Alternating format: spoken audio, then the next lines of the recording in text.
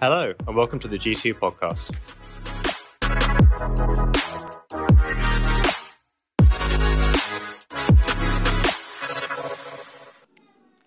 So my name is Hannah. I've lived in York for over 20 years now, but I'm originally from Shropshire, which is right on the border of North Wales. There are no cities and no motorways in Shropshire, so no one has ever heard of it. And I lived there with my mum and my dad, an older brother and a younger sister. Here is a childhood photo. I'm the one that was crying. And we had various dogs growing up as well. And it was a nice childhood. I went to a good school. I played lots of sport, had lots of friends. But if I'm really honest, my dad wasn't the best dad that he could be. He wasn't always emotionally available to me. I know that he did his best in the situation he was in, but it was difficult at times. He went through quite a lot, and so he was around, but wasn't always able to give me what I needed. He wasn't particularly encouraging. Even when I tried my best at something, it always felt like I wasn't quite good enough. It always felt like I was too loud. I took up too much space. I was in the way. I was too needy. And so I learned to make myself smaller and quieter. I learned to play down my achievements and hide my successes. And I was very protective of my younger sister, who was much quieter than me, and I felt very responsible for her for a long time. And so without knowing, I grew up with this feeling of shame in my life, this feeling of not quite being good enough, no matter how hard I tried. And what this meant was that I then tried to earn love. I tried to be quieter. I tried to take up less space in the hope that that would be good enough. And actually, this was pretty normal among my friends. I don't know if any of you can relate to that. My friend Lisa's dad moved out when she was 12, and she was really happy about it because he was gone and she didn't really like him. And my friend Sally only saw her dad once a month, and my friend Laura didn't even know where her dad was. So amongst my friends, I was like the lucky one because my dad was there at home. And so I learned to ignore my needs and live with my shame. And so when I went to university and my friend invited me to go along to church and try it, I said, yeah, sure, why not? I hadn't actually been to church since my secondary school dragged me for the Christmas carols. And so I wasn't expecting much because that church was very stuffy and smelly and old school. But really what I wasn't expecting that day was to hear about unconditional love. I heard about how God is a father, not just any father, but one who loves me unconditionally. And I was blown away. This was such good news for me. I really didn't know how this was possible. I found out that he's a father who doesn't find me to be too much, too noisy, too big. In fact, he created me, and this was life-changing news for me. It was soul-changing news. And so that day, I said yes to following Jesus, and I've been a Christian ever since. But over time, I noticed that there was a gap between what I knew about unconditional love and what I knew about God and my lived experience, how I was living every day. I believed and still believe that I am loved unconditionally, but I wasn't always behaving in that way. I was still behaving in a way to try and earn approval and earn love. There was a gap between what I believed and how I behaved. And psychologists call this gap cognitive dissonance. It's something we actually all experience daily when our behaviour doesn't match our beliefs. For example, we know that we should drink loads of water and not really drink too much coffee, but we all drink way too much coffee and not enough water. Not all of us. Some people are really good on that, but I definitely drink too much coffee. We know that our life is better if we exercise regularly, but then the alarm goes off at 6 a.m. and we think, do I really want to go for a run right now? And we don't go. And so our beliefs don't match how we're living. And in this gap, we often experience shame. and the need for something to change. We can't keep living like that. Something has to change. Either our belief has to change or our behavior has to change. And so the belief might change in the moment. We might wake up and think, I'll go for a run tomorrow. We're just sort of like slightly shifting our belief. I'll drink more water tomorrow. Maybe the studies aren't correct. Maybe coffee actually does hydrate you. We begin to tell ourselves a different story, because that's way easier than actually changing our behavior, isn't it? To just slightly shift what we believe. And shame makes it extra hard to change our actions. It's way easier to question whether 10,000 steps is just an arbitrary figure that someone's made up and it doesn't actually make a difference. It's easier to tell yourself that 16 cups of coffee is still a lot of water. And so I don't drink 16 cups of coffee. I couldn't drink 16 cups of liquid. For me, living in this gap between believing that God loves me or trying to earn my Father's approval made me really question, what am I going to do here? I can either stop believing that God loves me, I can change my beliefs, or I can step into the freedom around my actions and the approval that I'm trying to earn. And so this is a journey that I am still on, but there's a story in the Bible that has really helped me. And so this is a story that Jesus told to a group of people. So it's not something that actually happened, but it's a story Jesus told, and there is truth in it. And storytelling was such a common way of teaching at the time that it doesn't really matter that it didn't happen, because for those people right there, it was so important. And for us today, it's still a really important story. And of the people listening, some were Jesus' disciples. They were following Jesus. Some were Jewish leaders who were against what he was teaching.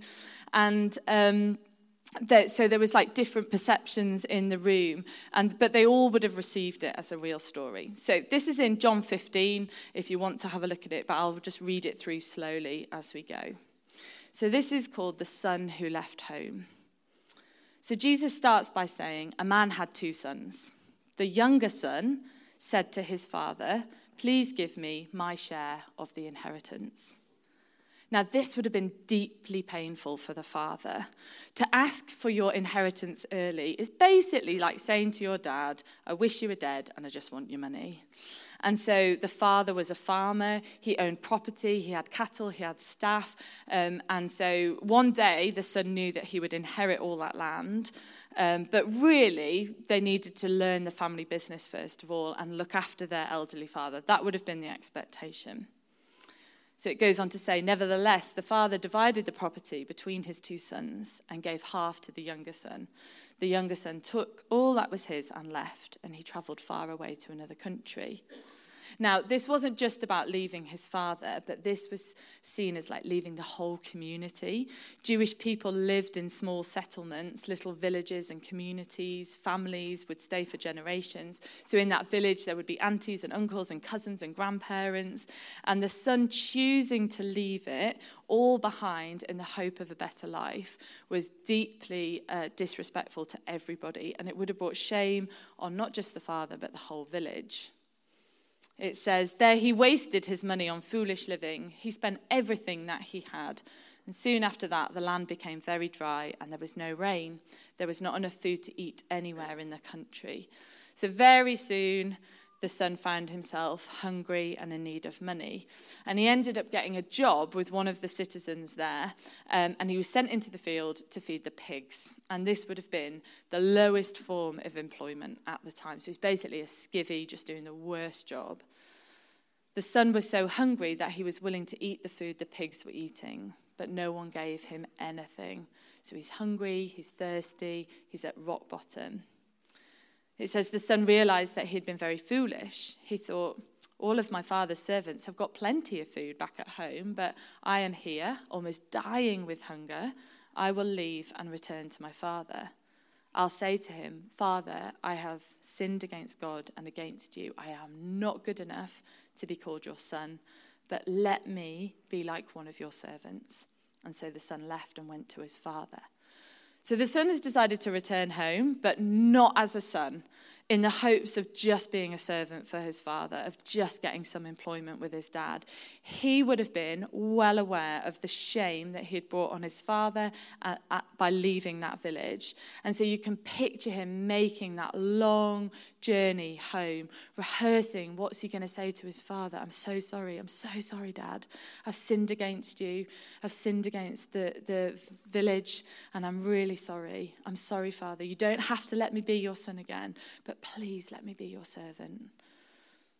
It says, while the son was still a long way off, his father saw him coming. He felt sorry for his son. So the father ran to him and hugged him and kissed him. The son said, Father, I've sinned against God and against you. I'm not good enough to be called your son. So he'd be looking down at this point, full of shame, just hoping that his father would let him come back as a servant. But the father turned and said to his servants, hurry, bring the best clothes and put them on him. Also put a ring and sandals on his feet and get our best calf and kill it. And then we can have a feast and celebrate. My son was dead, but now he's alive. He was lost, but now he's found. And so they began to celebrate. So there's 3 things that we need to know in order to really understand this story. So the first thing is that in this story, the lost son, to the people listening at the time, would have represented all of humanity. So right at the start of the Bible, we see Adam and Eve living in close relationship with God, but they left the Father's house. They left Eden and they went looking for life outside of the kingdom of God. And then this story is repeated time and time again with Israel, also known as God's son. The Jewish people and all its people leaving God in search of something better and then coming back to God. And so at this point, when Jesus was telling the story, the Jews were in their homeland of Jerusalem, but they hadn't been fully reconciled with their father God. They were waiting for that to happen. They were waiting for a Messiah to come. And so they were longing for this close relationship with God. Of course, they didn't know that Jesus telling them the story was the Messiah. They didn't know that yet. They didn't know that he was right there in front of him. But they would be waiting to hear, what is God telling us? Are we going to be reconciled? Now, the next thing that's really important to know is if a son left home and shamed his family, obviously he shamed the whole village, we've said that, but there was something called a Kezazah ceremony that would happen. So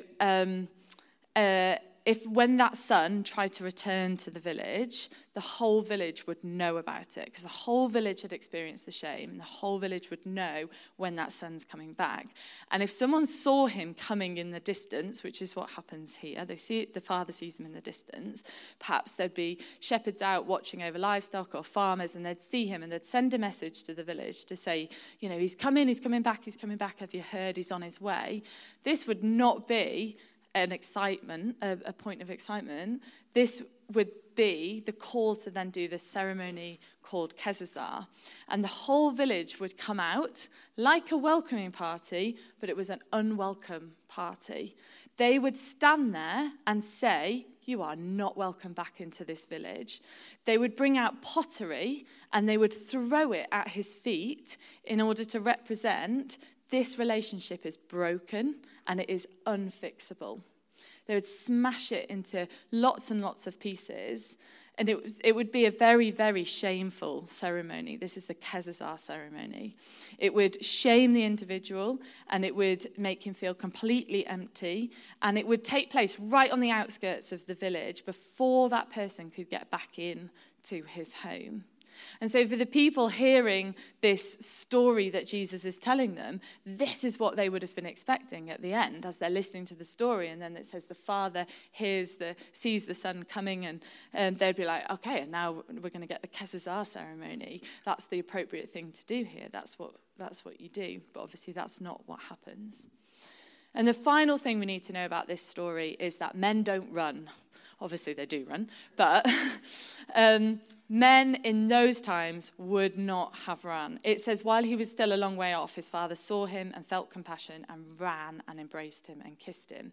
Now, he doesn't just run, he races. That's what the word there means. He races to reach his son. But we have to remember that in those times, men didn't wear trousers. They wore long skirts. And girls, if you've ever tried to run in a long skirt, you know what happens. Your legs just get tangled and you trip up. So you have to lift the skirt in order to run. And apart from the practical element of it's not that easy to run, an older man in Middle Eastern culture, especially a wealthy man, would never hitch his skirt up and run. That would be really, really undignified, shockingly undignified. To expose his legs and his knees would be utterly shameful. And not even today, many middle-aged men will not expose their legs in this way.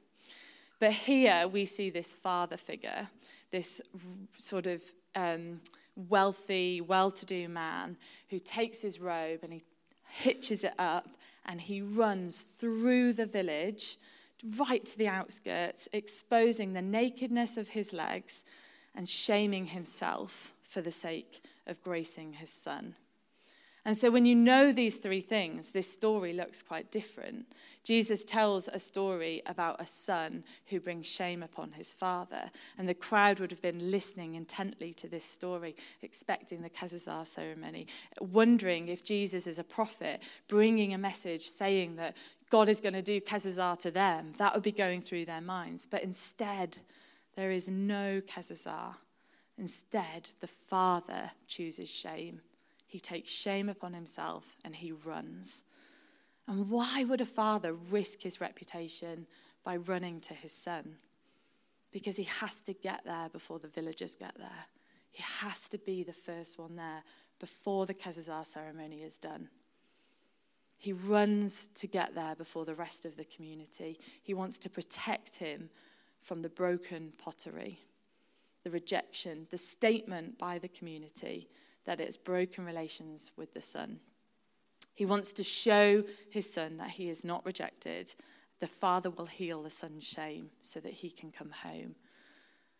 Now, the son's point of view, he would have been terrified. He knew that ceremony is going to happen, and yet he comes back anyway. He comes back hoping that he could come back as a servant. But he knows he's going to be facing that Kezazah ceremony as soon as he gets to the outskirts of the village. He's practicing his speech. He's ready to repent. He's ready to beg, if only the village can give him a chance. And so when the son reaches the outskirts of the village and he sees this figure running towards him with his skirt hitched up, and he realizes it is his father, he knows this is the moment, and he's ready to say sorry. But in his hand, his father doesn't have a clay jar ready to throw. He has a ring and a robe. When he reaches him, he doesn't throw pottery, but he throws himself into his son's arms and kisses him. He doesn't care that the son smells of pig manure. He doesn't care that his son is dirty and skinny and full of shame. He throws his arms around him and welcomes him home. And so the crowd listening to this story would have been stunned. What kind of a father does this? What kind of a person shows this much grace and compassion? What kind of a father swaps shame for honor? The son knew his father was those things, but like me, there was a gap between his belief and the way he had acted. But in that embrace, the gap was closed. And so if the lost son represents all of humanity, then the father in the story represents our Father in heaven. God is our Father, and he doesn't give up on us. God never gave up on humanity, on Israel, on his people, or on us. He never gave up on you, and he never gave up on me. He calls us home. He opens his arms. He shames himself so that we don't have to be shamed. That is how much he loves us. So much that he would bring disgrace to himself. He would make himself dirty and take on shame. If only we knew how much he loves us. And so 2,000 years ago, on the hinge point of history, separating the before and the after, God did something remarkable. He took on human flesh. The creator stepped into creation. The author stepped into the story. The playwright took the stage. And how did he do it? He hitched up his robes and he started running to find us. Jesus was born in a stable, in the dirt of a manger, the place the pigs ate from. He literally came down into the messiest, busiest, chaotic, most political place to be with us. Jesus was born to young parents in a place they didn't even call home. He lived as a human. He got into the mud with us and he met us and he opened the gate to freedom. At the end of his life, he died a dirty, horrible criminal's death so that our sins could be forgiven and we might be reconciled with God. He closed that gap. He was judged in our place so that we can live the life that we were made for. There's no Kezazah ceremony. There's no clay pots. There's no humiliation. There's just an embrace from our Father. And what I bring to that embrace is brokenness and shame and longing for redemption. What God brings is a ring and a robe and an offer of life to the full. And the greatest gift this Christmas is that embrace that restores and creates family. It is perfect love whose affection is stronger than death and enough to bring resurrection. It's not neatly wrapped. It's not pretty or glittery. It's not a smug, polished little sermon. It's not a formula to success or a way to gain any kind of superior moral status over other people. It's not about being right. It's not about we believe this because we're right. It's not escape from reality either. It's not something we do to feel good. It's something that was done for you. Actually, for you.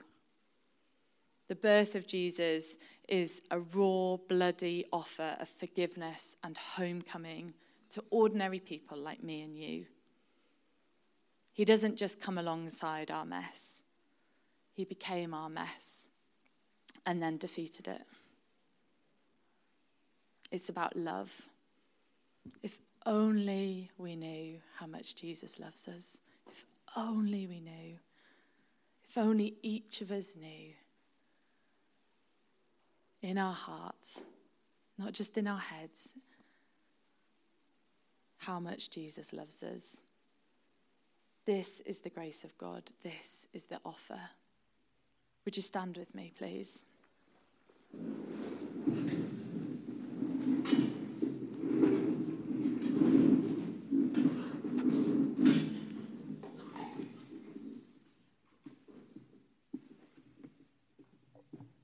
Let's pray.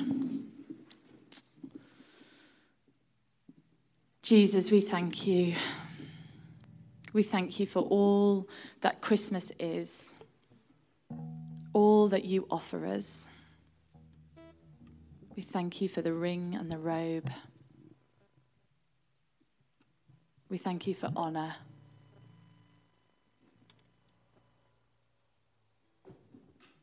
If only we knew, God, if only we knew how much you love us.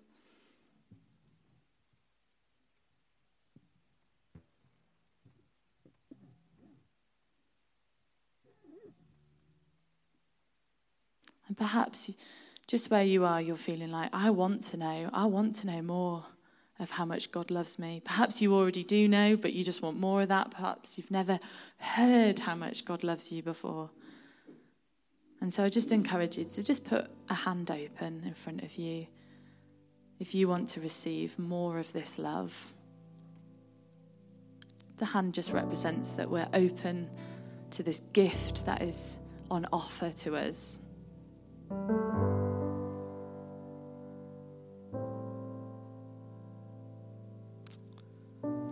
I pray, God, that you give us more. You send your peace to us.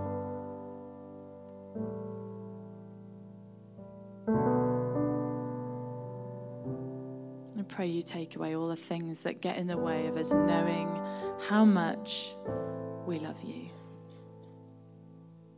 how much you love us, God.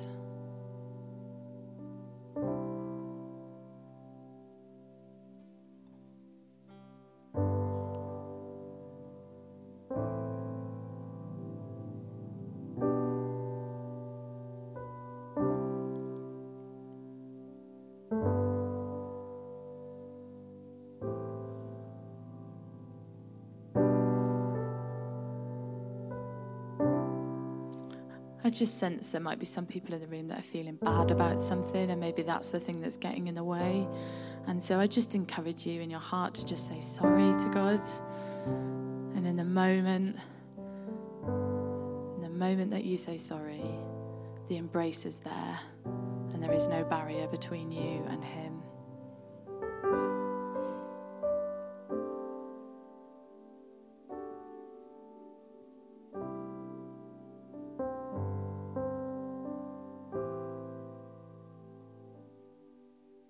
Thank you, God. Amen. Let's sing together.